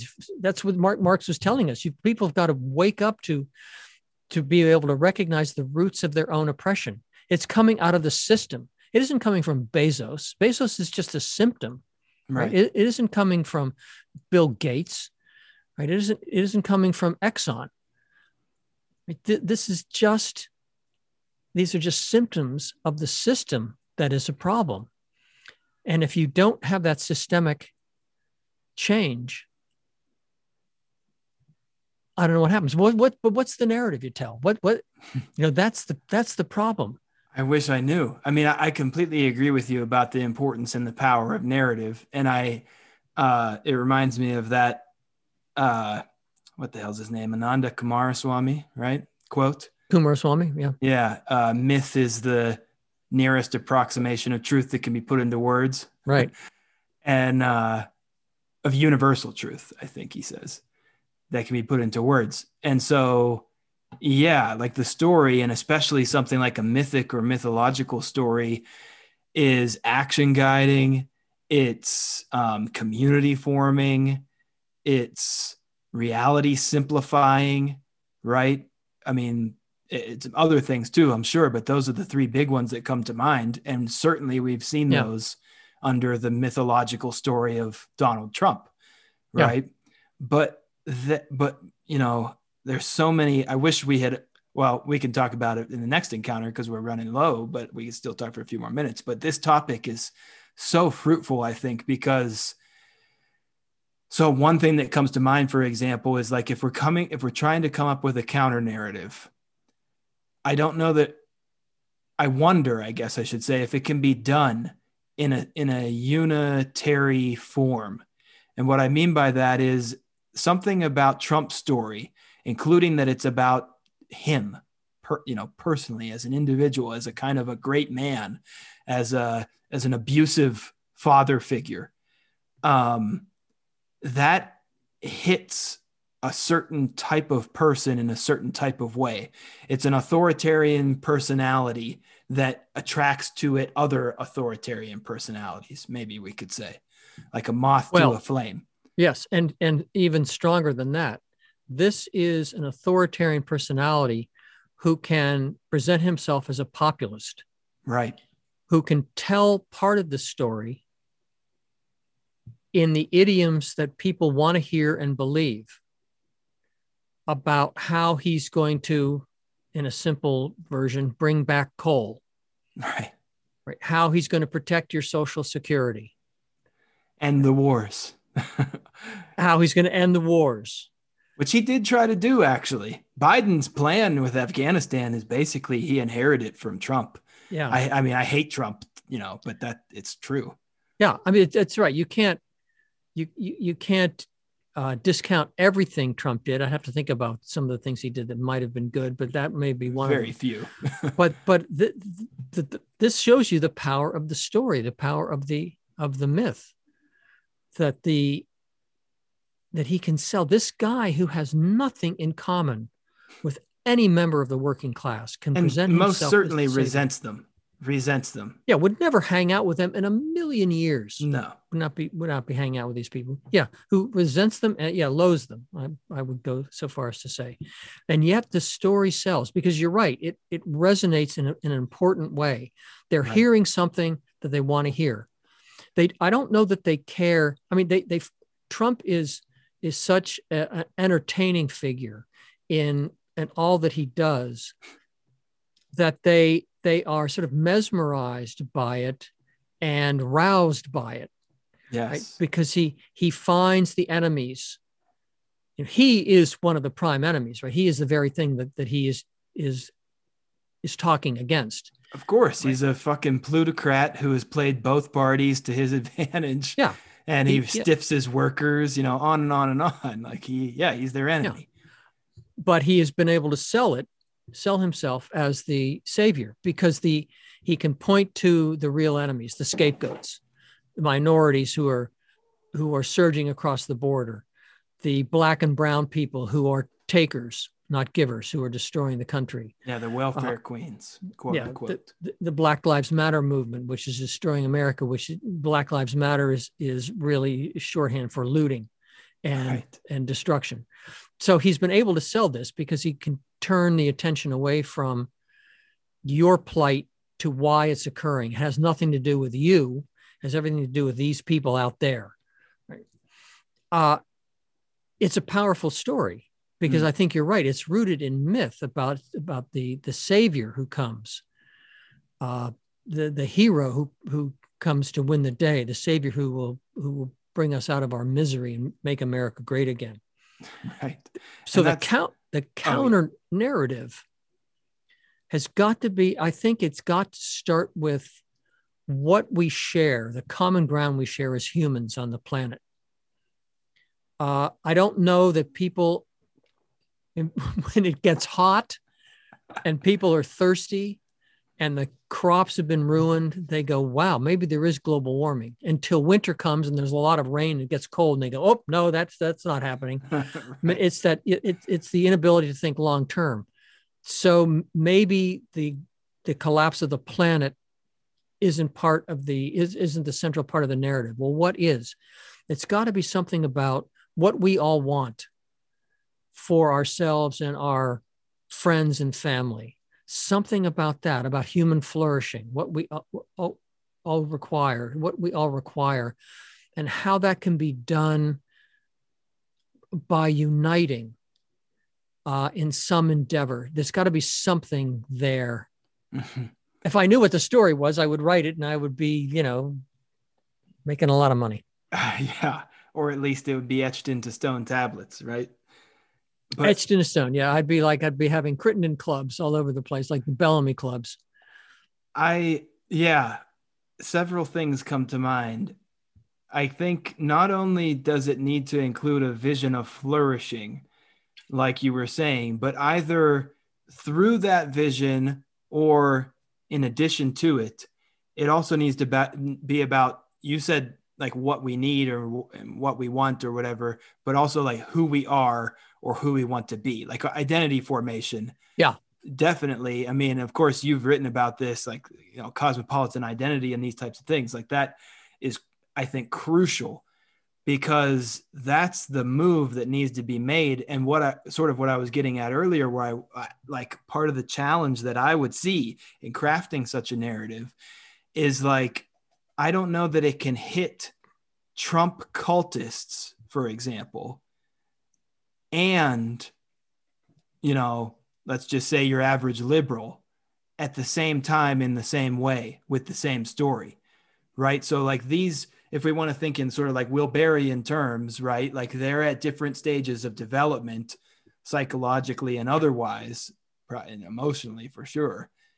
And the kind of story that might motivate, inspire, etc., someone at that higher, more enlightened level of development would actually be like anathema and off-putting to somebody at a lower level, right? Or it could be like, that's just a challenge that I could see. Like, yeah, that's a challenge. I don't think that's right. I don't think right. It doesn't have to be that way. Right. That somebody at a lower level of development is necessarily unable to grasp, unable to see the rungs needed to grab onto to climb higher. Right. Nor does the person at the higher level necessarily have to look down at the person at the lower level, because the person at the higher level went through that level. So should have some appreciation of what that person went through. I think it can be done, that it would appeal. Maybe the Trump cult is lost, as you said or suggested. Right. But I think it's possible to create this idea. But again, I think it has to be in the language that we all understand, because we've all been through these levels, right? These levels of development. So it has to involve respect. It has to involve concern. So we want to see that others are concerned about our lives, and we need to be concerned about theirs. But there can't be a loss of respect and dignity in that. So I think it can be done. I think it's delicate, but I think it can be done. I'm thinking about an article I wrote in response to a student encounter I had in the spring. The student is a self-described libertarian, and the students, I was invited to participate, so I wasn't the ringleader of this. The students were discussing worker ownership and worker control of workplaces, and this libertarian was saying, look, if I started a business, why do I want to surrender my authority, my power, my control over to the workers? I'm the one who did all the work in building this company. So I did not at the time have a good answer. I didn't think. I had some response. He wasn't directing it at me. This was an ongoing conversation among the participants, and I was simply one of them. But I wrote an article as I think a better response. And the title of the article was "When Money Trumps Morality." And I think if you couch the argument in moral terms, people understand it and people can see the value in it. The great obstacle is the central value in this culture and others around the world on money. That becomes the goal. And so anyone who messes around with the possibility that I could become as rich as Trump, which, as we know, is not that rich, anyone who messes around with that is interfering with my well-being. So that's what's got to be countered. And I think it can be. But again, I think it's delicate and even somewhat precarious. But I think it can be done and has to be done. Yeah, I think it could be done and should be done. I think it can be done. Essentially, what we're saying. This is why we're looking to you. Yeah, well, you're fucked. But no, I mean, this is obviously something that I'm concerned about, and it'd be great if I or anyone could accomplish something like this. But essentially, it's like, an example would be the stories of various influential religious figures, right? That's almost what we're suggesting, is a story that would lead to the founding of a new religion. Now, it wouldn't be a conventional, a religion at the level of conventional morality, but of course, neither was Jesus, right? As you have shown in your book, Stalking White Crows, right? You talk about the post-conventional morality of Jesus. And I think all the, Buddha and others exemplify some of the highest levels of moral development that in human history. And yet, at the same time, while there's some small number of adherents who, rise perhaps to that same level or a similar level, the majority of, say, Christians, certainly in this country where evangelical Christianity predominates, are not only nowhere near Christ's level of moral development, but in fact, I mean, if Christ came back today, they would definitely be the ones to kill him, right? Like it's a religious sect that is founded or rooted in hypocrisy. They misunderstand or reject the teachings of their supposed leader, moral, spiritual leader. So that's another obstacle that I see is like, even if you get it right, even if you get the story right, even if you get the biography and behaviors and actions of this type of figure right, it's still probably not going to work. Yeah, that's a depressing rendering. Well, I'm just saying, like, Christianity's been around for 2,000 years, and we're not much closer to, Christic consciousness as the norm. No, certainly not as the norm. But you're right. It's almost as if every religious founder has had his vision, and they're all men at this point, has had his vision betrayed. Yeah. Because it seems to me, again, it's almost as if any time you create rituals and structures and texts and a hierarchical class of people who are in charge of controlling those structures and rituals and texts, you've abandoned the vision. Yeah. Because all of them come out of experience. They're experiential for Christ and Buddha and Lao Tzu, Chuang-Tzu, Socrates. Yes. They all come out of a personal vision, and that's lost because the instruction is this can also be yours.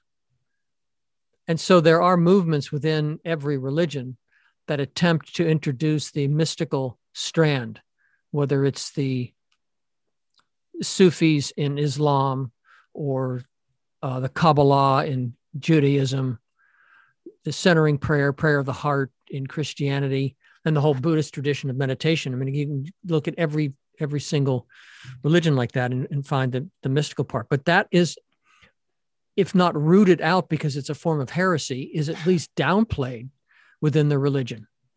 Right. Which is but that could be the very part of the vision that you need to build on. Right. So if we were thinking about this, as you were saying, it's this sort of a new religion, you're thinking about it with a focus on mysticism and a downplaying, if not elimination, of the texts. Again, you know what it comes to? It comes to something I talked about in White Crows, where I talked about the movement that began in England called the Sunday Assemblies. Mm-hmm. These are atheistic, at least agnostic, but I'm going to say atheistic movements of people who just gather together to sing because singing is wonderful, to dance because dancing is wonderful, to chant because chanting is wonderful and can be transformative, and who maybe, I don't know if they meditate, I don't know if they do that, but the whole point of it is just to gather as a community and share in the joy of being together. It's called the Sunday Assemblies. It's started by actually two stand-up comedians, I think, in England. But that you can imagine a congregation that was self-determining, self-directing, self-governing, where the experiential part was an essential part, if not the essential part of the gathering. Mm-hmm. You could follow whatever path you wanted, provided it was experiential. And that could even involve drugs, like the Native American church, right? With peyote. Back to psychedelic school. Yeah, but so it could involve that, but it would be something where the congregation would be in control. Mm. So your congregation might look very different from mine. Yours in Sedona could look very different from mine in Scottsdale. But what connects us is the structure of it, sort of the outline of it. And that's where I was headed with this idea about the commonality that we share as human beings trying to live on a dying planet. Mm. What is it that we need? Well, part of it is we need community. We need joy. We need experience to get us to live enlivened, uplifted lives, maybe even transformative lives. That wouldn't have to be part of it. I mean, you wouldn't have to say to a factory worker necessarily, do this because you're going to move through the levels of development and you're going to reach. No, you say, look, it'll make you feel better. We get together, we do the things that are important to us, we share as a community.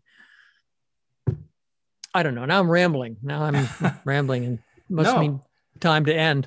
Yeah, it's about that time. But I want to just address a few points of what you said. Like I'm on board with you about like the agnostic community activities, so to speak, and especially the reimagining of what have been traditionally the purview of organized religion, like singing in unison as a choir or whatever, right? Stuff like that, because there's no other, certainly in like contemporary atomized America, there's no other arena for many of those types of activities. The only place you can go dance is a nightclub. You got to get wasted and listen to horrible music. or whatever. There are very few venues for these types of activities to be healthy and life-serving. But that doesn't touch the issue of what we were saying before of the story, and a unifying story or stories. And what you were, I think it can, but it probably can. I'm just saying this, like the partial tip of the iceberg, basically, that you were laying out there leaves out the story element for now. But, and I mean story, not from the point of view of those people's lived experiences, but a narrative that is mythic and, fictitious, that's about somebody else. Or some others to help guide them.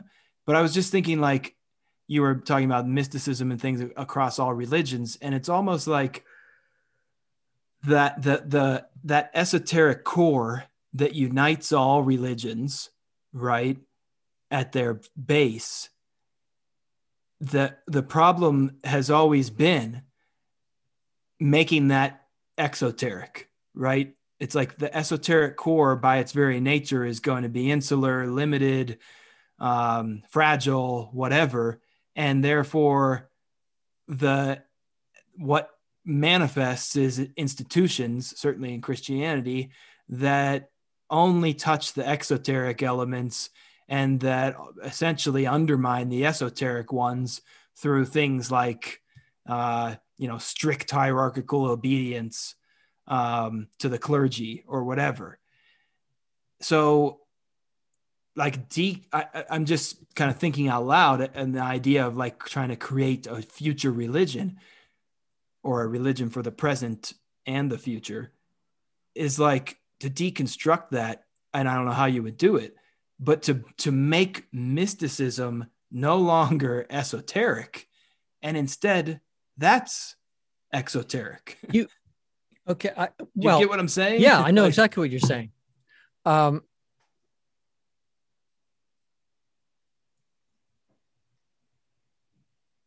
you fashioned the story following from the stories of religious founders. So I'm suggesting the opposite. I'm suggesting that there isn't a person, there is a path. You're on the path. You're creating your own myth. That's the selling point. Yes. Not this is the story of Jack, or this is the story of Rory, who went on the journey and reached enlightenment and has brought the message back to us. No, you are on the path. Right. It's the path that's important. I'm with you there. And that's what it has to be. It has to be the democratization of the path, yes, basically. Right. Yeah. That's exactly right. The path is available to anybody, and it will have different forms. There are ways that, I mean, there are little packets of this where I can see ways of pulling in people. That's for a different time. We're getting distracted. But my point is that, yes, eliminate the central character whom we deify and place in amber this person's story, right? Yes. No, it's the path that we're all capable of it. And we can attain heights. But the more important point is that as you walk the path, you are reinforced in your flourishing. Yes. But it's the path. I think. Yeah. Oh, did you have something you wanted to add? No. I just wanted to make, I guess, a final comment to that point.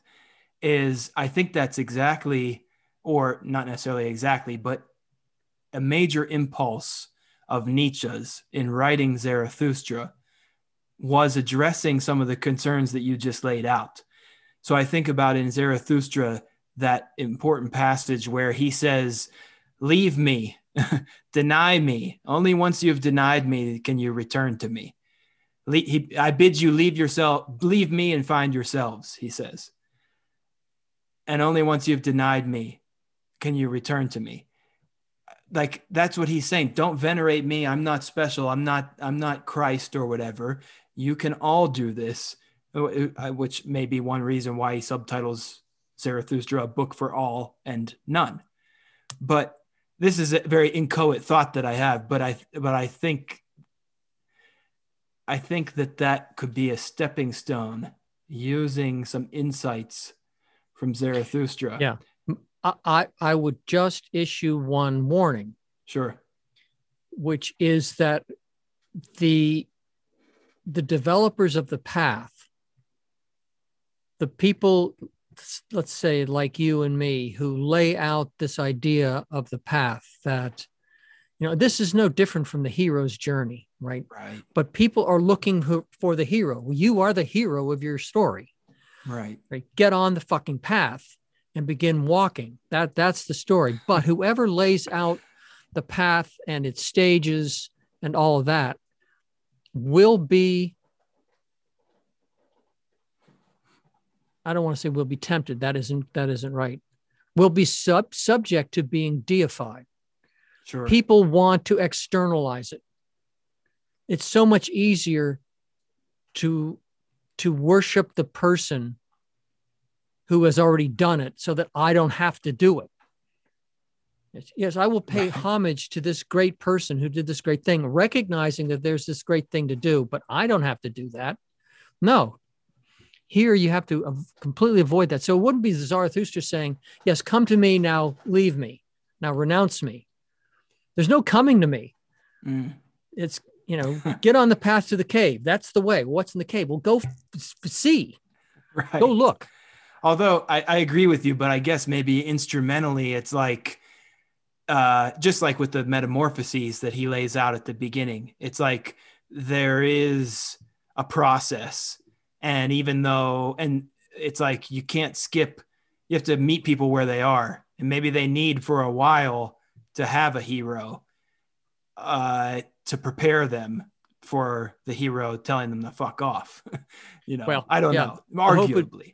The hope would be they find the hero within the congregation who would simply be another member just like them and constantly telling them to walk the path. Right. So skip that, basically. Let's accelerate the process. We don't need heroes path, at all. Rory. Yes. And what does he say at the end? Then we will do well, be good and do well. Yes. Okay. Be good and do well. Yes. What more can you Be ask good for? and do good. Okay. Till next time.